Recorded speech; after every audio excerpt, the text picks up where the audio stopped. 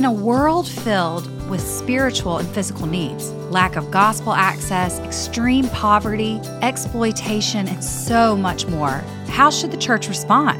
And what does our use of money say about us? In this message from 1 Timothy chapter 6, verses 17 through 19, David Platt warns of the danger of the love of money, as well as the eternal reward for those who use their resources for God's glory and the good of others. Riches are not inherently sinful, and God gives us good things to enjoy, but we must be on guard to make sure that our hearts treasure God more than the things of this world. This is the Radical with David Platt podcast. Here is David with a message titled, The Gospel and Materialism. If you have a Bible, and I hope you do, I invite you to open with me to 1 Timothy chapter 6 and pull out those notes that are in your worship guide. 1 Timothy chapter 6, and we'll actually start in just a second in verse 6, and then we'll work our way to verses 17 through 19.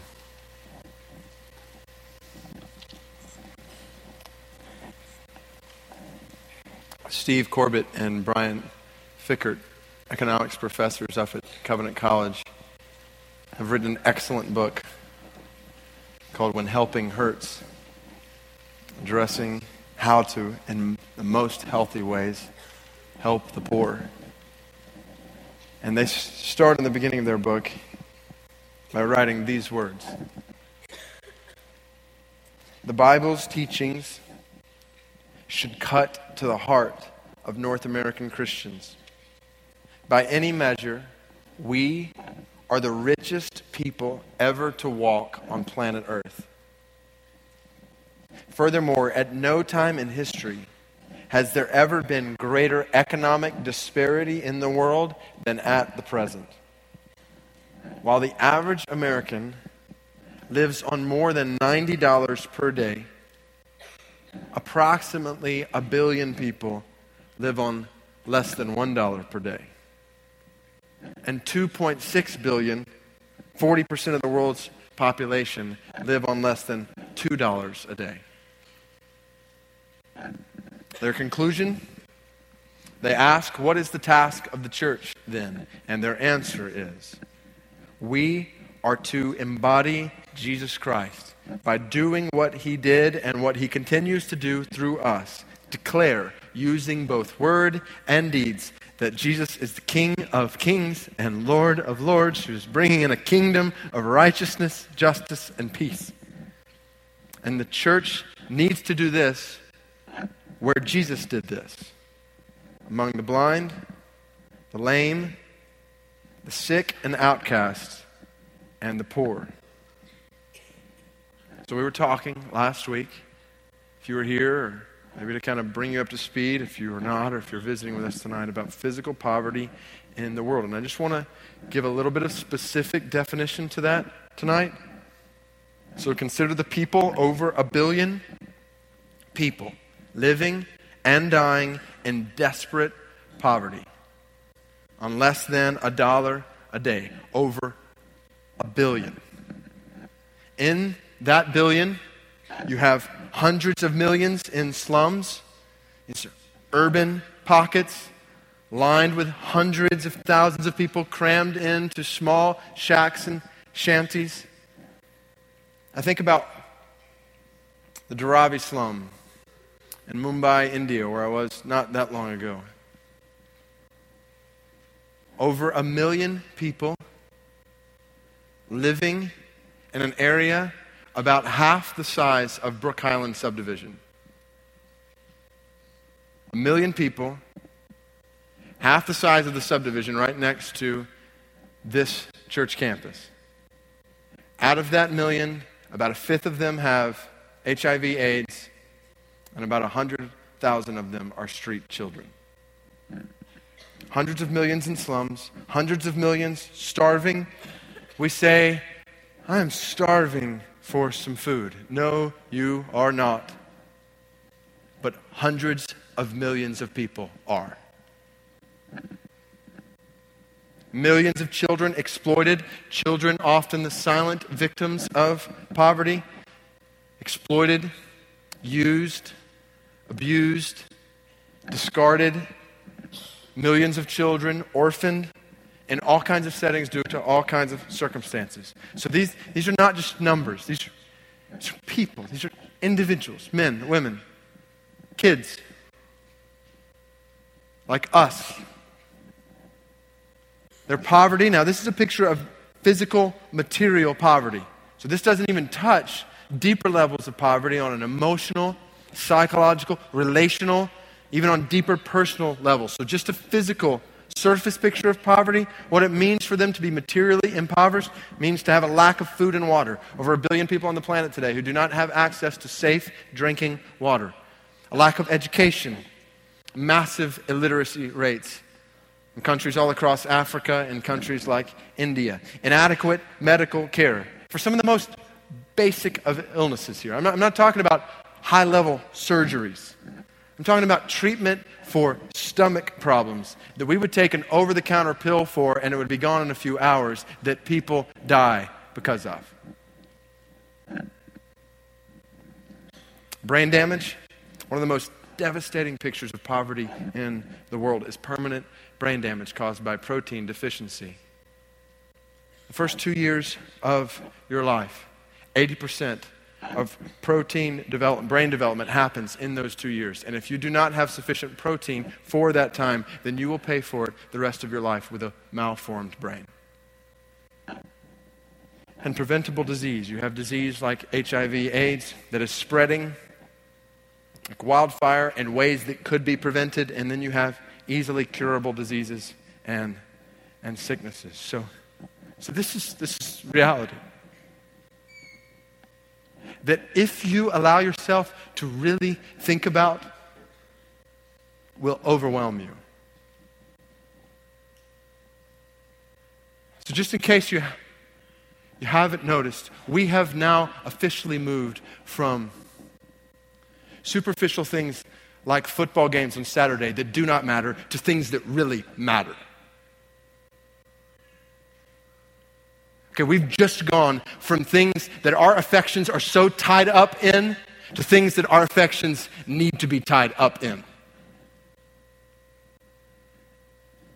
It's deafening when you think about it. And when you realize that the God we worship in this room said in Deuteronomy chapter 15 that among his people there should be no poor. The God who gives us a picture in Acts chapter 2, Acts chapter 4 of a community where there was no needy person among them. A God who brought his people together all throughout the New Testament to bring relief to those who were in the middle of famine. A God who from cover to cover in this word shows us that he wants his glory and his grace and his mercy known among those who are most needy in the world. This is the God we worship, which leads us then to understand material riches in the church. When God says, 1 Timothy 6, verse 6, God says, "Now there is great gain in godliness with contentment. For we brought nothing into the world, and we cannot take anything out of the world. But if we have food and clothing, with these we will be content. But those who desire to be rich fall into temptation, into a snare, into many senseless and harmful desires that plunge people into ruin and destruction. For the love of money is the root of all kinds of evils. It is through this craving that some have wandered away from the faith and pierced themselves with many pangs." Okay, let's review here what God is saying to us in 1 Timothy chapter 6. The path to great gain is contentment. Be content with having necessities. Food and clothing, Paul says. Having the necessities of life covered. Christians can and ought to be content with the simple necessities of life. Are you content with that? Like really, brothers and sisters in Birmingham, Alabama, are you content with simple necessities?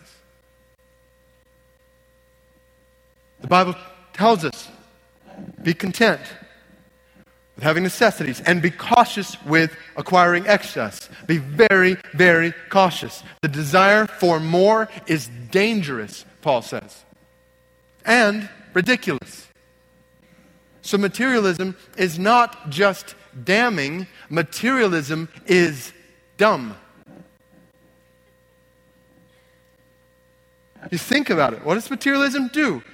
You will take none of it with you. We brought nothing into the world and we can take nothing out of the world, Paul says. There are no U-Hauls behind hearses. You will take none of it with you. It will take contentment from you. The more you acquire, the more you convince yourself that you need it, the more you want to have it. And your acquiring ends up robbing your soul of contentment in your God. You'll take none of it with you. It will take contentment from you. And you will miss God's purpose for you. What if God has made us the richest people ever to walk on planet Earth for a reason other than more indulgence for us? What if God has actually given us this for His greatness to be known among all peoples? So there's thousands of people groups that haven't even heard the gospel. What is more in line with God's purpose for you? Getting the gospel to them or buying a second home? We'll come back to that. So that's the path to great gain. Not just gain, but great gain. Great gain. Be content with having necessities. The Bible says be cautious with acquiring excess. Why be cautious? Because this is the path to total ruin. Paul addresses two things in verse 9 and 10. In verse 10, it's the love of money. And in verse 9, it's the desire for riches. Really two ways of saying the same thing. And he says that both lead to a life of self-destruction. Materialism plunges you into ruin and destruction. See this. God is giving us here a warning for our good. And no, it goes against every other message you're getting in this culture. But he's telling us this for our good. Let's believe him. It leads to self-destruction and a life of self-mutilation. The language of verse 10 is startling. You pierce yourself with many pangs. Oh, run from materialism. Run from the snare that is everywhere in suburban Birmingham. Run from it. It's a path that leads to total, eternal ruin. You say, well, what should we do with our riches then? I am glad you asked. Verse 17 says, God says, as for the rich in this present age, charge them. Charge. So here's the charge. Here's the charge. Charge them not to be haughty, nor to set their hopes on the uncertainty of riches, but on God, who richly provides us with everything to enjoy. They are to do good, to be rich in good works, to be generous and ready to share, thus storing up treasure for themselves as a good foundation for the future, so they may take hold of that which is truly life. The plan for rich people. To all who have riches, i.e. to us, flee self-confidence. Verse 17, charge them not to be haughty. Possessions produce pride. Mark it down. Possessions produce pride. We think, no, they don't. We think that because we're proud. we think, I'm okay because I have stuff. I'm secure because I have stuff. Now, we would not say, well, my security is in my stuff, but you start telling us to give our stuff away to the nations, and our insecurities will rise to the top very, very quickly. Flee self-confidence and flee self-centeredness. Do not put your hope on the uncertainty of riches. Riches cause you to put your hope in yourself, in what you can attain, and you start to think, I'm okay, look what I can acquire, I can do. No, that kind of thinking will kill you. And it will kill others, because you will acquire more and more and more and pour your resources into yourself instead of the glory of Christ being made known to the ends of the earth. So flee self-confidence and flee self-centeredness, and instead put your hope, put your focus on God. In other words, 1 Timothy 6 is urging us to delight in the giver, not in the gifts. Put your heart, set your heart and your mind on the giver, not more gifts. Focus on God. He gives good things for our enjoyment. This is key, verse 17. Things in and of themselves are not bad. They're good gifts from God to be enjoyed. And as good gifts, we are to do good things with them. To be rich in good works, to be generous and ready to share. We give good things for others' enjoyment. Be rich in giving. The biblical antidote to materialism is extravagant giving. The biblical antidote to materialism is extravagant, sacrificial giving. So give good things for others' enjoyment, and in the process, we will invest good things in ours and others' eternity in giving, not in hoarding, in sacrificing, not in indulging. We store up treasure for ourselves as a good foundation for the future so we may take hold of that which is truly life. So that is explanation of this word. Now, an illustration of this word. An illustration. Not the only illustration. This word is intended to come to life in each of our circumstances in wonderfully creative ways according to the design of God. But tonight, I want to give you one picture, introduce you to one picture of 1 Timothy chapter 6 in action. So I first heard about Katie Davis when we, as a church, were walking through the Radical Sermon series, looking at tough but true and all-satisfying words from Jesus in the Gospels, beckoning us to find our treasure in Him and our life in Him and to die to the things, pleasures, pursuits, possessions of this world. Katie was living in Uganda, Africa, and started listening in on our journey through the Word. Then she started pointing others through her blog to listen in with our faith family as we walked through the Word. And so in a real wonderful sense of things coming full circle, we have the privilege to be encouraged in the Word from her life as she shares with us tonight. A sister in Christ who we have a lot to learn from when it comes to this Word in action. Brook Hills, will you welcome Katie Davis to our faith family?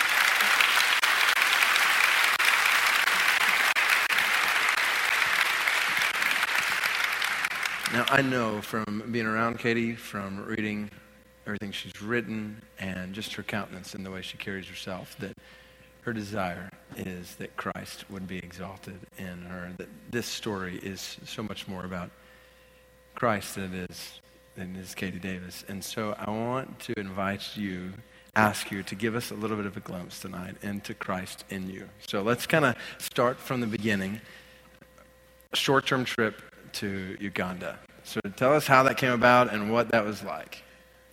Right, so I never had Uganda specifically in mind. I just wanted to go somewhere overseas and help out. I'd done a lot of volunteer work downtown in Nashville, where I'm from, and wanted to look at what that looked like in a third world country, and so just began applying to different orphanages that I found online. And one in Uganda, the director was really sweet and good about communicating and said, sure, we'll take a volunteer. So I spent a good couple months trying to convince my mom to come with me on this trip. And during my senior year of high school on my Christmas break, we went over there for 3 weeks, and I immediately fell in love with the people and the country. And I think I was so overwhelmed by this need that was unlike any kind of poverty I had ever experienced. And I fell more in love with Jesus and wanted to take his word at face value. And so as soon as I stepped back on American soil, I knew I had to get back. He had opened my eyes to this need, and I didn't know what I would do about it, but I knew I had to do something.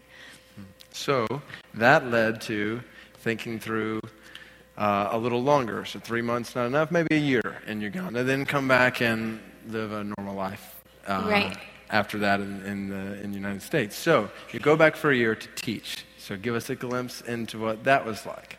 Right, so that's exactly what I thought. I had met this pastor while I had been in Uganda who was looking to start a school program for his orphanage. He was paying so much money for the kids in his orphanage to go to outside schools. So we wanted to start small with a kindergarten.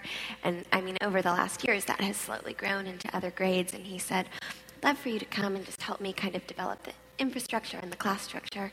And I said, well, I'm not a teacher. And he said, well, God has placed it on my heart to ask you to come back. And so, like I said, as soon as I got back to America, I was like, okay, I'll do anything that you asked me to do to come back. And so got on a plane after I graduated high school, thought I'll take this year off, do this missions thing. I think my parents thought she'll get it out of her system, and we all thought I'll come back and go to college and have, normal life. Right. I get to Uganda, and it's actually so uncomfortable.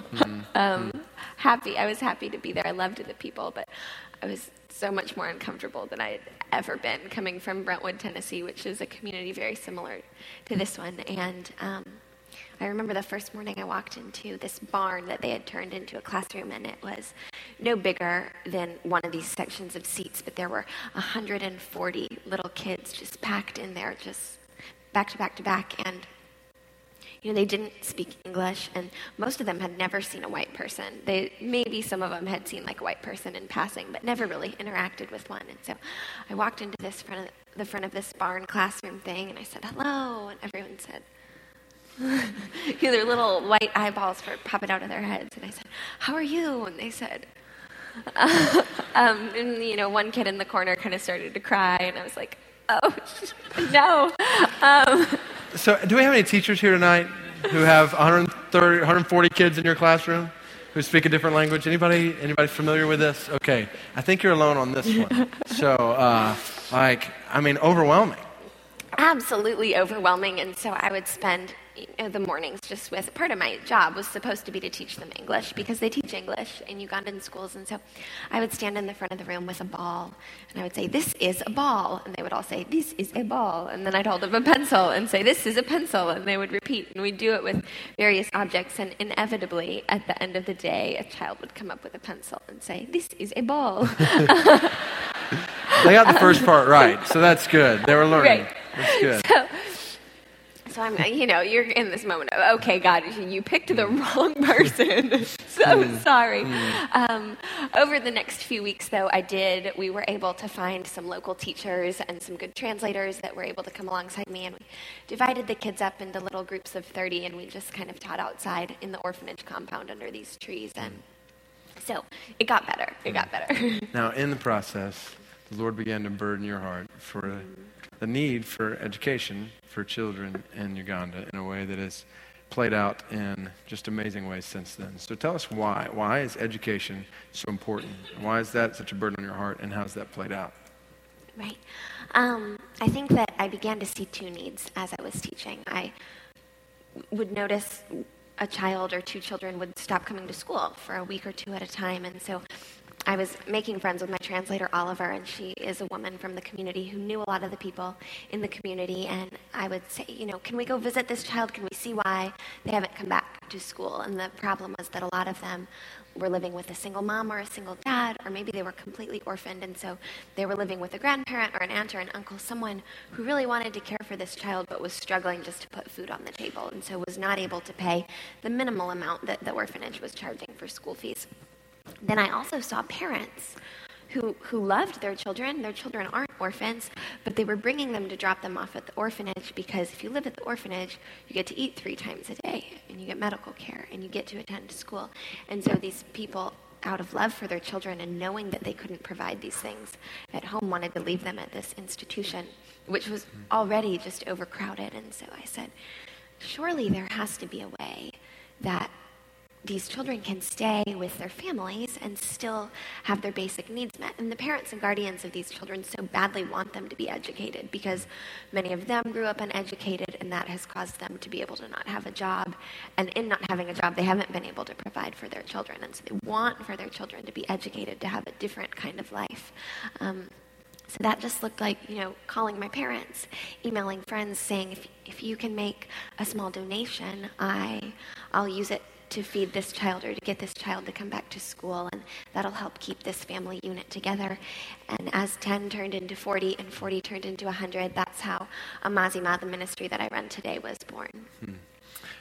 So somewhere along the way in all of the teaching and education, the Lord began to shift from teacher to mom in a way that you probably did not see coming. So tell us about Agnes. Yeah, so adoption entered my world, and before I even knew it was called that, it was about January, Amazima had been established and was growing quickly, and so we needed a place to call our office so that we could register as a nonprofit with the Ugandan government as well as with the U.S. government. And so I had been kind of house hunting, looking for something tiny, just a one room. I'd been living in one room at the orphanage, and that had been plenty. And it's Uganda, so there are like 3 houses available to rent. And I just kept coming back to this one that was kind of big and had 4 bedrooms and this little tiny kitchen. And I just kept saying, oh, no, this is way too big for me. And the landlord would lower the rent, and I would say, oh, that's nice of you, but this is still too big. And I really felt God just impressing upon me, this is your house. And I was like, no, it's not. It's too big.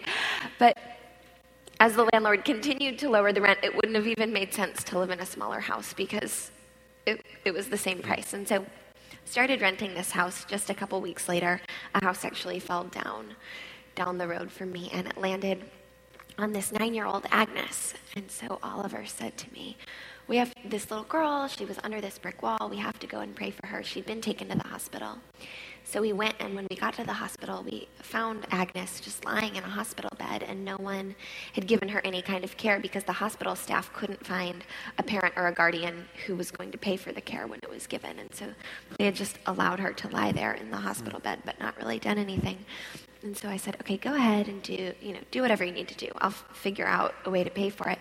But I began asking Oliver, where is the parent or guardian? Why is there no one taking care of her? And she said, oh, well, their dad died a couple years ago. And so Agnes at 9 and her 7-year-old and 5-year-old sister, Mary and Scovia, they'd all just been living in this little house together. And so I'm thinking, no way, like, who cooks for them and who takes care of them? And she just continues to insist they take care of each other. They are living in this house by themselves. And so I'm thinking now, not only are a 7 and 5-year-old without their sister, who's their primary caregiver, they're without their house because it's fallen down. And so we went to visit them, and it wasn't, I didn't think like, ooh, I'll adopt you. I just thought, you don't have a house, I have a house, you can come stay at mine while we figure it out. And so I'd seen sponsorship work now, so began looking for a biological family for these children, thinking we'll get them a sponsor and we'll figure this out. And after several weeks of searching for family and not really finding anyone biologically related or in the community who could take care of these children, and just in prayer, God really began to confirm you are the family for these girls that you are searching for. And simultaneously with that, Scovia, the youngest, began calling me mommy, and he just really made it apparent that he had. We had grown together and we were becoming a family even really without me knowing it. So that's when I began the foster care process and started paperwork with them to one day finalize those adoptions. So that was Agnes, Mary, and Scovia. Then came along Procy and Margaret, then Sermine, then Joyce, then Sarah. For those keeping score at home, that is 8 children in a year. That's a lot. So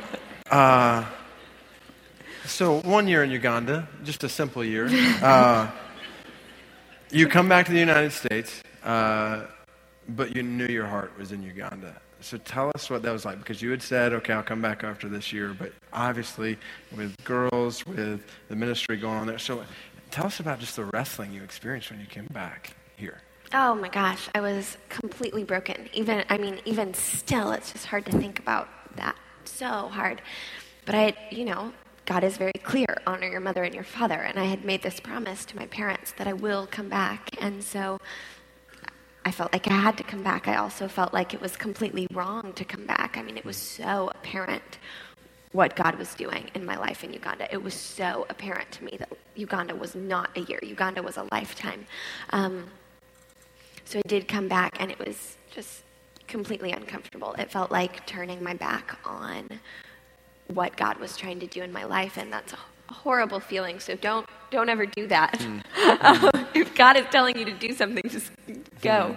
But it was also uncomfortable to re-enter this world, because for the last year I had like 2 choices of food, and you walk into a grocery store in America and you have 12 choices of food that you can pick for your dog. And I think that I think that God had stripped me of so many material things during my year in Uganda, and even relationships. I mean, he's been really faithful to build good community and good relationships around me now in Uganda. But at that point, I didn't have a lot of friends. I didn't have very much of a support system. But as he stripped that all away, he seemed to get so much nearer, and just so much closer, because there wasn't anything else to rely on other than God. And so my relationship with him had so deepened that it was hard to come back here and feel like there were all these distractions and all these other things. And I remember even writing about a time when it felt like I was kind of able to step out of reliance on God if I wanted to, because I had all this stuff. And so I would kind of just unconsciously do that, and that was horribly uncomfortable. So then you decided to take a one-way trip back to Uganda. And along came Helen and Jane and Zula and Tivita and Grace and then Patricia. For those keeping count, that is 14 girls.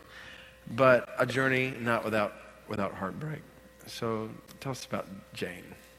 Jane was abandoned by her birth parents when she was about 3 months old, and everyone in the family was kind of trying to pick up the slack but just couldn't. Aunts and uncles each had multiple children of their own, were trying to work hard to support these children, and so Jane just got passed around from relative to relative to relative. And when she was between 1.5 and 2, I started noticing her just wandering around on the dirt path near our home. And so I would invite her in for lunch, and then she would fall asleep on the floor and take a little nap at our house. And then I would walk her home, and sometimes we would look around for, a guardian or an adult and not find anyone. And so she would spend the night at my house, and that's kind of how I began the conversation with her aunt of, is there anyone to really take care of this child? Because if there's absolutely no one, then I'll foster her. And so began the process to foster Jane. Did police report and did ad in the paper to look for biological parents, and no one turned up. About 2.5 years later, into the process of fostering Jane. In Uganda, you have to foster for 3 years before you can finalize an adoption, and you have to be 25. So we're just kind of waiting that out. But about 2.5 years later, a woman shows up at my door, and she's Nancy. She says she's Jane's birth mom. She would like her child back. And I'm like, how? Where did you come from? How did you find me? And she actually has Jane's birth certificate to prove that Jane is hers, which, most of my kids most people that I know in Uganda don't even have a birth certificate. And so, I called the social worker who works for the government who gives me custody of my children, and I said, what do I do? And he said, well, you can go to court if you want. And so we did, and custody was granted back to her birth mom, and that was so hard. It was devastating. It felt in a lot of ways like losing a child. And they lived about 5 hours from us for the first several months. This was last October. It's been almost a year. And then in April or May, Nancy showed up at the door and just, again, with Jane. And she said, I lost my job. I've been evicted from my house. I don't have anywhere to go. I don't know how to parent this child. And so we opened our gate a little wider, and Jane and Nancy both came to live with us for a little while. And we've since been able to find Nancy a job. She's working for Amazima doing some translation stuff for us, and she and Jane live down the street. And I've really, it's been really cool to see how God's redemption is so beautiful in so many different ways, because I spend my whole life trying to advocate for children to stay in their biological family. That's the whole idea of sponsorship. And so while I love adoption and I'm so, so happy and privileged to be the mom of my children, I also recognize that there's been huge tragedy in their life to bring them to a place of needing to be adopted. And so I think it's so great that God can choose to redeem that in adoption into a family. And in Jane's case, God chose to bring Nancy back into her life and redeem that relationship. And he's just really spoken to me. I did this because I don't just want Jane to have a family. I want Nancy to have a family. And I don't just want Jane to know me. I want Nancy to know me. And so they're friends now, and they're around and doing well. Wow. So, all right, so then 13 girls in the home, and then all kinds of people constantly at your gate, like constantly at the home, whether it's men, women, people who are sick, people who are homeless. Like, give us a glimpse of the kind of people that are constantly flooding into your home? Right. So people in the community kind of jokingly, and my staff, they call my house Grand Central Station because, I mean, there's no telling who you'll find there. Someone who needs a glass of water, someone who needs a meal, someone who needs medical care, someone who just needs advice or prayer. I mean, short-term missionaries who are just dropping by because they want to sink into a couch and have a home-cooked meal with the family. And so it's been so awesome to expand my definition of adoption from like a legal process with children to just an accepting of people into our family. And a great example is a guy who's living with us right now. His name's McCarray. And I guess I should preface that we moved about a year ago, and in the backyard of this house we moved into, there's like a cement block, and it has 4 little rooms in there. And I mean, they're just closet-sized, 4 cement wall square. And so I thought, like, what is this? Who has this in their backyard? And I didn't know, like, well, maybe we'll store stuff in there, but we don't, like, have a ton of stuff that we need storage room for. And so of course, God has just used that to allow us to move even more people. We had previously had single women who had lived with us, or grandmothers who had lived with us, or children who needed a place to go short-term who had lived with us on like a temporary fostering basis. But this has allowed us to move some homeless families into this little house in the backyard. We're able to, McCarray's a guy, and so he needs to live in the house in the backyard. And so we're able to still live in community and have a little bit of separation for our family. But about 6 months ago, and maybe 8 now, McCarray, his house was burnt down by the community members of the slum community that he's living in. He's kind of the town drunk, and everyone is just kind of annoyed by his drunken antics. And so his house was burnt down, his leg caught on fire, and burnt his right calf, like pretty much to the bone. I mean, just you think of a burn and you think that it would be pink and just black. And so my social worker who works for Amazima was in the area and brought him to me and said, found this guy, don't know what to do. And I said, oh, me either. And so washed out his leg and wrapped it up real good in a bandage and took him to the hospital and said, what do I even do about this? And they said, well, he's probably just going to lose that leg, but if you'd like to try to prevent that, you need to bandage this leg every day. So I said, oh, okay. And so we tried to get him originally at that point to move into the house in the backyard, and he was just so entrenched in his addiction that he felt like he could not be away from alcohol. And so he kept wanting to go back to Misesi, where he didn't even have a home but was totally willing to sleep outside if he could just get his fix.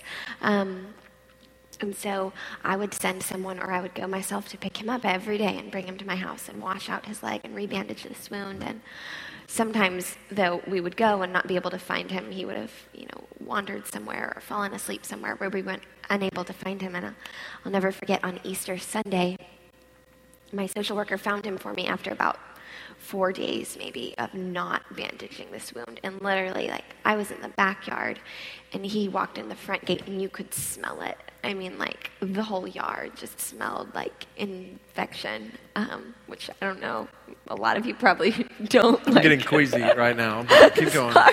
That's all right.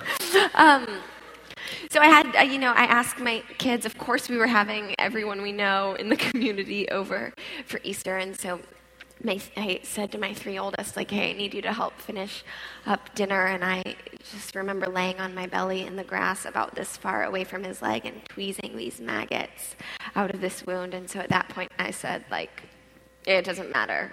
You're going to throw up? Yeah, I was queasy. Now I'm just sick. Just absolutely sick. But are there more maggots in the story? Done. Okay, Done with all right, that's good. The rest Just of the want to story prepare is myself good. physically. Okay, yeah, keep going. The rest of the story is good. Yeah, okay, that's good. We move him in to the house in the backyard, and he begins detox, and he's very grouchy about detox. And but as he starts to get sober, every day, now I can do the bandage in about 10 minutes because the wound is this big. But when it was so deep, it was like a 30-minute process of just washing it out and bandaging it well. And so every day for about 30 minutes, McCary would tell me a little part of his story. And so it turns out that he's this really educated guy. He went halfway through university, and about halfway through, he found out that he had HIV, and his family just completely disowned him, wanted to have nothing to do with him after they found out his diagnosis. And so feeling like he had nowhere else to turn, he turned to alcohol, and that's when he started drinking, and his addiction began. And he had been just so kind of living in another world, in this drunken stupor, in the slum of Misesi, that he had no idea where any of his family was. Just had no one in the world. And on the day he was telling that part of the story, my 10-year-old Helen was in the sunroom, and she's especially fond of him. And she said, "Oh, we will be your family." And so we have been, and he's become part of ours. And I'll never forget the day when he was really quiet, and I was bandaging his wound, and he looked at me and he said, I think I'm out of stories. You tell me one." And so I just watched both of our tears fall on the tile floor there in my sunroom as I told him the story of Jesus and just what he had done in my life and what he wanted to do in McCary-Ray's life and what he had done for all of us. And my children were so excited by the opportunity to share Jesus with McCary-Ray that now, pretty much every day, as soon as homeschool is finished, you can find one or many of them in the backyard with the children's Bible, just sharing everything they know about Jesus with McCary-Ray. And he's become a great friend. He's happy, and he comes to church with us on Sunday. And sometimes if I'm out late at night, he'll wait by the gate to make sure that there's someone to open the gate for me when I get home. And so it's been, that's just one example of we've had so many people come in and out of our lives, but just cool to be able to see what God can do when we just open our doors. I've never gone from so sick to so just erupting in my heart in praise in just a couple of minutes like that. So thank you for where that ended. They don't just come to you though. You and your girls go to them. So you've mentioned Misesi a couple different times. Tell us a little bit about that community and what you and your girls do there. Yeah, Misesi is now one of my favorite places, which is funny because it's a place I was kind of scared of initially. There is a group called the Karamojong. They're a tribe from northern Uganda, and some of them have kind of migrated to town to try to look for a better life, but they're just marginalized and despised by other Ugandans. They're considered primitive and violent and dirty, and so they're just kind of all pushed into this little slum where really like the worst of their tribal culture and the worst of town city life is mixed together in a lot of prostitution, a lot of alcohol brewing, a lot of picking through scrap metal for livelihood. And the children are so starving because traditionally they find their livelihood in their cattle, but in this packed slum community they can't have cattle, and so they send their children to the streets to beg for food, to dig through trash for food. And so I found this community just by following some of these street children that I had become friends with, just following them home one day. And I was terrified. These are the people that even the people of Uganda will not be friends with. And because of that, they don't trust outsiders. No one's ever been kind to them. And so kind of a scary place for a little girl to be. But I began working there slowly, and I found out that there was a school nearby where the Karamojong are actually allowed by the government to attend for free, but they don't attend because they're so hungry that takes precedent. The priority has to be to go to the street and dig through trash for food. It can't be to go to school. And so I thought, well, I wonder if we got food back into these schools, if they would start coming to class. And so we started 2 days a week, now 5 days a week. We feed over 1,800 children at the School of Misesi. We've seen so many children come off the street and go back up to class because now they receive lunch at the end of that. And so that has been really neat, a cool way to see them stay in their community with their parents. While I was making friends with some of these children, I was meeting their mothers, and these were the women who were turning to prostitution or alcohol brewing or scrap metal picking or, other things that were just dangerous for them and harmful for their families. And so I began teaching a small group of them how to make this beaded jewelry that Amazima buys from them and we resell here in the United States. And the greatest part about the jewelry is that we pay the women, and so they're able to have enough money to provide for their families. They're able to put some in savings for their future. And then the extra profit that we get from selling the necklaces here at a higher price goes straight back into that feeding program that's in the same community. And so the women know that, and they are so excited and so proud that not only do they provide for their own children, they provide just for the nutrition of this entire community. And so that's one of our favorite places to go. My girls and I always go there and do ministry together, and the fear of Miss Essie is completely gone. I mean, these people have become our close friends, and I can even just let my 3-year-old run, and I say, okay, go find your friends, and she runs around in the community, and people know us and know our family and would never let anything happen to my children. And so it's been neat to just form friendship with these people. We do Bible studies in the community, and my kids love to go there as well. We were joking, because this is a slum community where, just rampant disease and all kinds of other things. But Katie was talking about, she's got 2 of her girls with her here while she's here. And she was talking about how when she sees them playing on the floor, she's like, oh no, there's germs. And it's, you let your kids play in the slum. I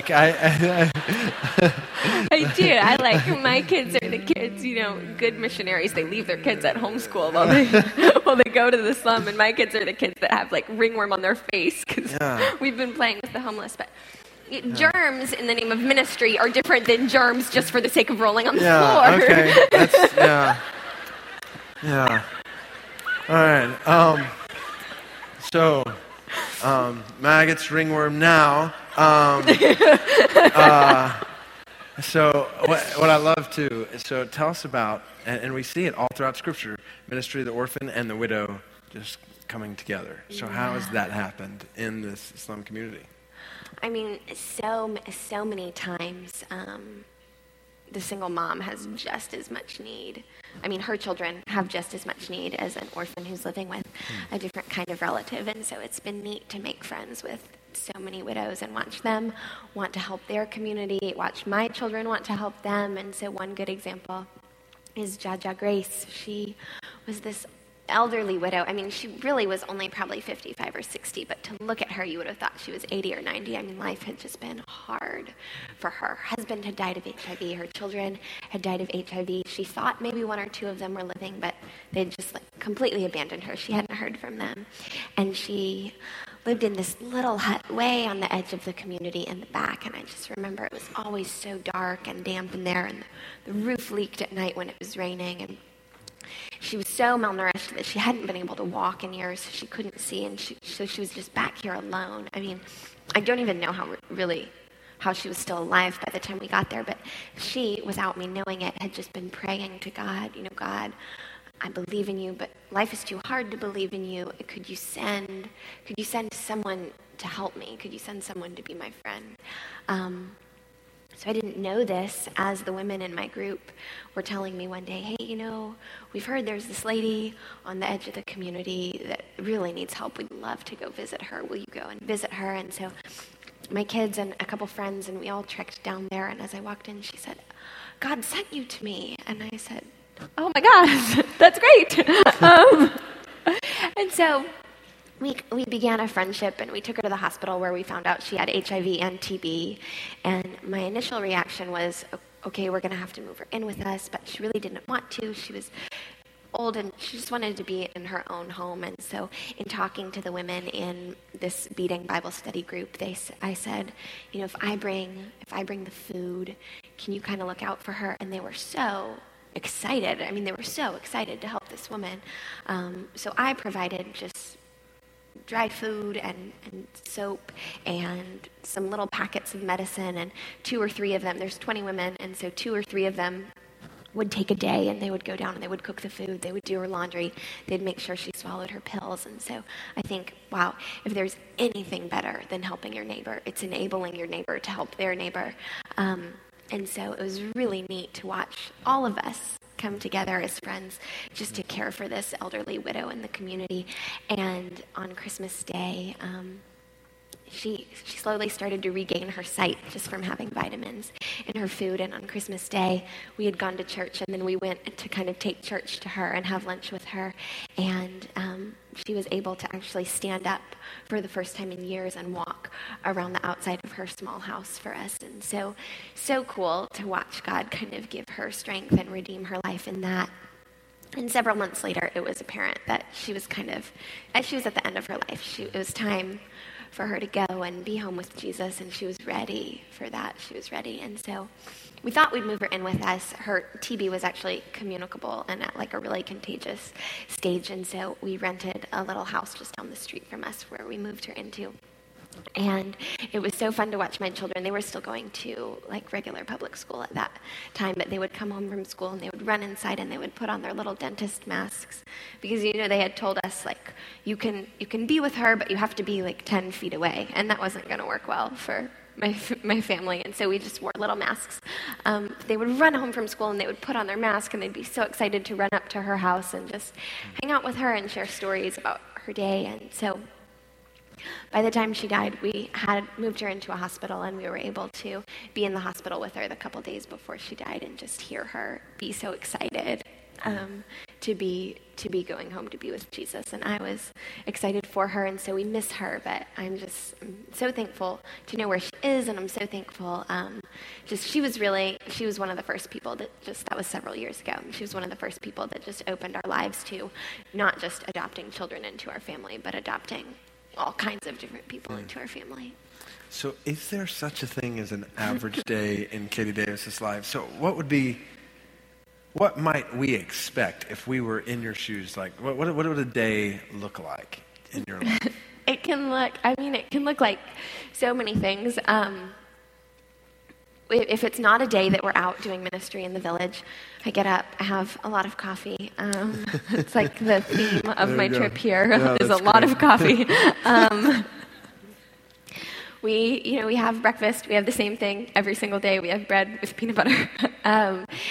And then we all get on the couch and we do Bible time together, and for history, we study a different third world country, often one that doesn't have Christian influence in it, and we pray for that country and continue to study them throughout the week, and then we break into our different groups of math and spelling and whatever's going on, and my kids just know that like people will come and they will need help, and I will have to stop and go help them, and they're so flexible. They just keep right on doing their work, and occasionally they'll look up, hey, Mom, you okay? You need help? Okay, we're still doing our work.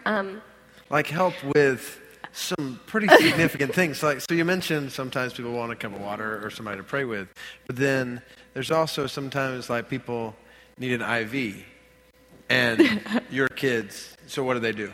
Right, so... so they run and get the IV kit. And they help you fix an IV? Right. I'm just pointing that out because my 5-year-old and 3-year-old are not quite there yet.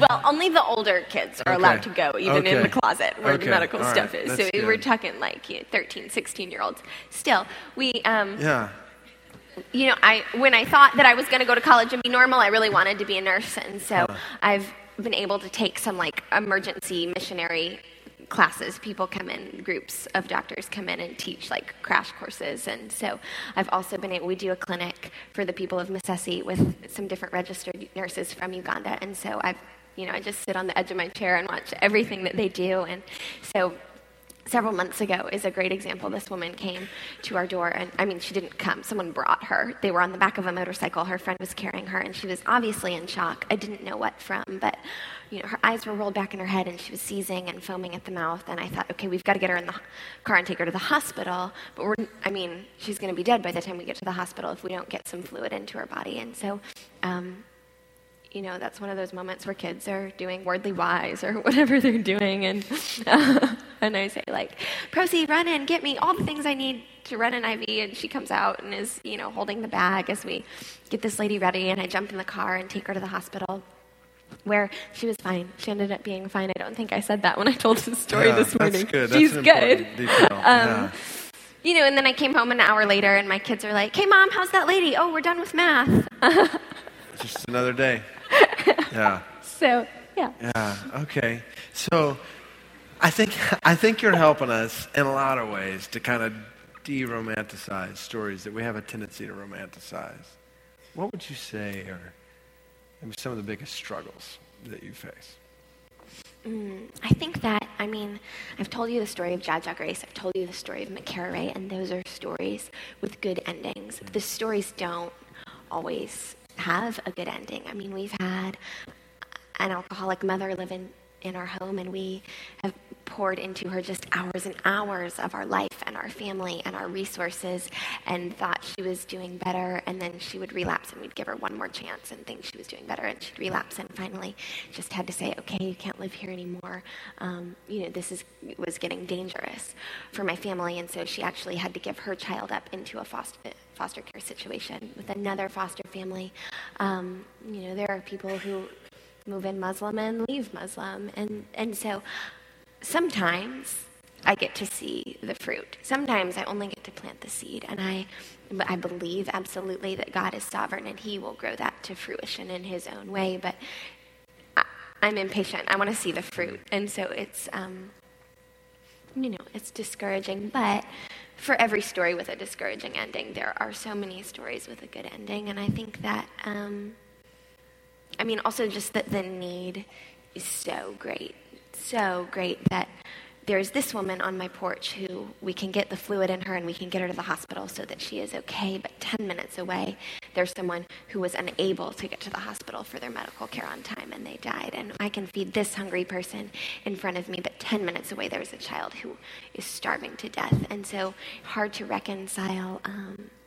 God is still good. God is still sovereign, and in that moment and with that person.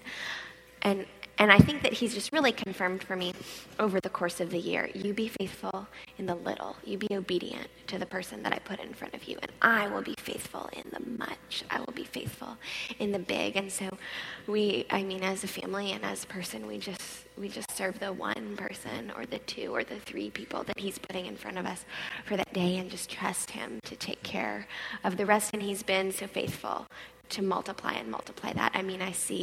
I see 13 little girls who love Jesus. I see people like McCara Ray who come into our lives and leave knowing Christ. I see 450 sponsored children who are learning to know him. And I think of how their reach will be so much greater than mine. And so he's just been confirming that over and over again in my life, that I be faithful in the small and he'll be faithful in the big.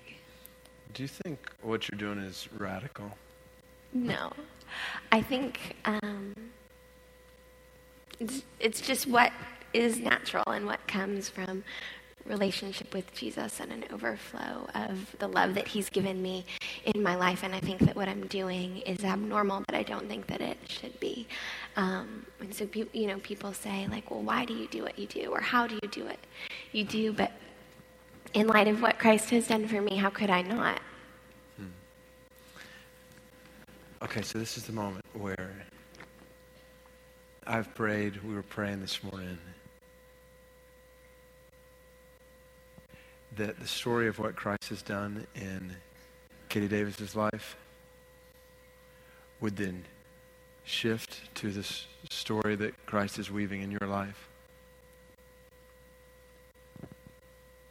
So the same gospel that has saved her is the same gospel that saved you.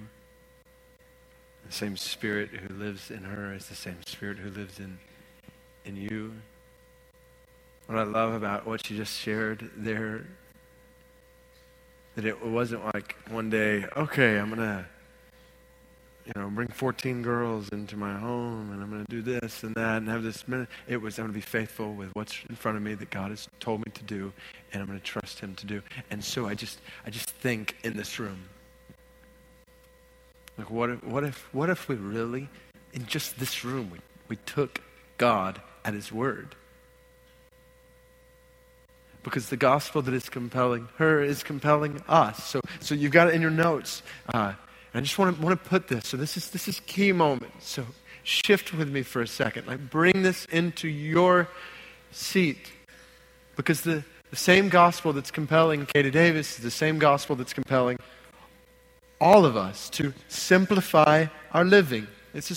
So I'm not saying this will all look exactly like it's looked in Katie's life. But the Bible has told us all to be content with having necessities, right? So what does this look like for you? What does this need to look like for your family? For us, like, how can we get rid of the clutter in our lives that numbs our sensitivity to our need for God? We don't pray, give us this day our daily bread, because we have 12 choices for bread. So how can we be intentional? Paul says, be content with these things, to simplify your living, to increase your giving. So based on Katie's life, examples all throughout the New Testament, scriptural exhortations in the New Testament, I put 3 questions there. I would ask you, like, what is God leading you to share? So you have possessions, whether clothes, or food, house. What is God leading you to share? Be generous and ready to share. It's a charge from 1 Timothy 6. What is God leading you to sell? Luke 12:33. Jesus says, sell your possessions and give to the needy. What is God leading you to sell? What is God leading you to share, to sell? What is God leading you to sacrifice? Now this is where we go from just giving because it feels good to giving to the point where it hurts. Sacrificial giving doesn't ask, how much can I keep? Sacrificial giving, how much can I give, even when it hurts? And obviously that will look different all across this room. Remember the widow's mite. I mean, she put in much less than everybody else, but she gave much more than everybody else. Extravagant, sacrificial giving. So it may be sacrifice for someone to give $25 in a way that it wouldn't be sacrifice for somebody to give $1 million. Somebody makes $10 million in the year. It's not much sacrifice to give away $9 million and think, well, I'm only going to live on $1 million this year. So that's an extreme example, but what would happen if we were giving sacrificially in this culture? If we really believed God on this one. We gave till it hurt. Simplifying living, increasing giving, and then considering going in so many different ways. Again, in so many different ways, spread out across this room. So going here, locally, whether you live in Birmingham or if you're visiting from outside Birmingham, where you live, to impoverished communities. There are obviously communities in Birmingham that are in great need. Chris mentioned earlier the work that we're intentionally doing alongside our impoverished brothers and sisters in areas that were heavy hit by the tornadoes. That you can go to the website and learn more about how to be a part of just practical way to put that into practice. That might lead to who knows what amidst impoverished communities, and then amongst needy children, continual opportunities for foster care that are constantly before our faith family. And we've really taken a big push towards Shelby County, but we got a whole Jefferson County that is still waiting to be. What would happen if we said we're gonna care for all the kids, not just in our county, but in our city? And has God given us the resources to do this, meaning the homes and the love and the grace, the gospel in us, and then domestic international adoption when it comes to tons of kids, millions of kids without moms or dads. So going in those ways here, and then going around the world, opportunities to go short term. So speaking specifically to members of the Brook Hills Faith family, like there are opportunities. This is what you heard Katie talk about, a trip to Uganda, turn everything upside down, or she would say right side up. And so many opportunities you can be involved in going short term of all ages. We were just talking at lunch about an 84-year-old woman who was recently serving short term alongside ministry in Uganda. So going short term that then leads to midterm. So high school students taking gap year before college. So let's Mormonize this thing, right? But with a good gospel, like a true one.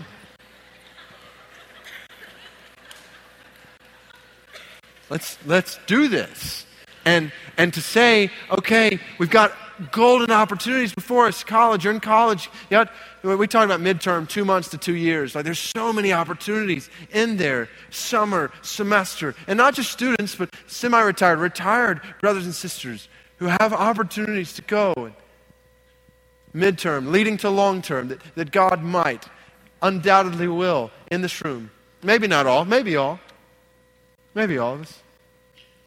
But certainly some of us that God by His Spirit will say, wants you to live somewhere else.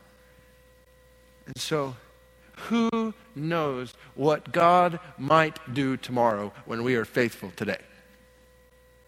Could it be, this is what so excites me, as I've prayed for this moment, just hearing one story of how this played out. When one sister in Christ takes the Lord at His word. What happens when individuals, families, when we take Christ at His word, we take steps of obedience that are right there, we do what He's told us to do, and then He takes that, some in grand ways that turn into stories like this, or even greater, some in not so grand ways in the eyes of the world, but in wonderfully grand ways because it's faithfulness to God. And so this is where the gospel compels us to do these things. And how it looks is going to look in different ways. I would encourage you, so especially if you're a member of this faith family, before we take up the offering later, if you would say, I'm open, would like to talk with somebody about going midterm or long term, to take that tear-off portion in your worship guide, turn it over under prayer requests, put midterm, or put long term, or put foster care there if you want more information about, okay, when can I get involved in foster care? An incredibly important ministry. How can I find out more about adoption? So just anything along those lines, adoption, foster care, midterm, long term. There's opportunities everywhere for short term, so you can find those very easily. But we as a church want to help one another think through how this looks in action in each of our lives. But regardless of what it looks like, the gospel demands the same thing from every one of us. And I use that word demands, and you heard Katie use it earlier. It sounds a bit forceful, but it's really only natural when you realize that He is the grave conquering King who has all authority over our lives. As a Christian, what it means is we've sacrificed the right to determine the direction of our lives. So the gospel demands, i.e. there's no other possibility. When you believe this gospel, the gospel demands a blank check from our lives with our possessions, with our plans, with our dreams. And the gospel demands a blank check today. Not tomorrow to dream about, but today. And so I want to call you to take this story from what is Christ doing in Katie Davis's life to what does Christ desire to do in my life. Well, that's it for today's episode. I'm your host, Stacey Martin. For additional articles, podcasts, events, and more, visit radical.net or follow us on Facebook and Instagram.